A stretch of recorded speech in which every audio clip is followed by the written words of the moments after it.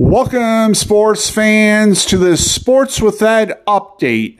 The Detroit Lions beat the Green Bay Packers at Lambeau Field on Sunday Night Football 20-16.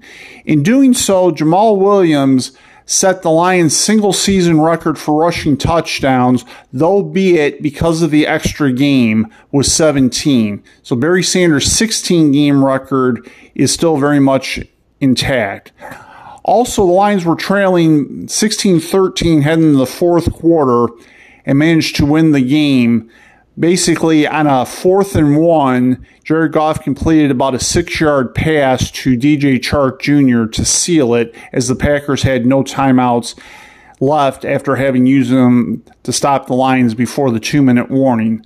Also, this is the first time the Lions have beaten the Packers at Lambeau Field, trailing going into the fourth quarter since 1991. By virtue of this, neither the Lions nor the Packers will make the playoffs, and the Seahawks will play the 49ers on Saturday.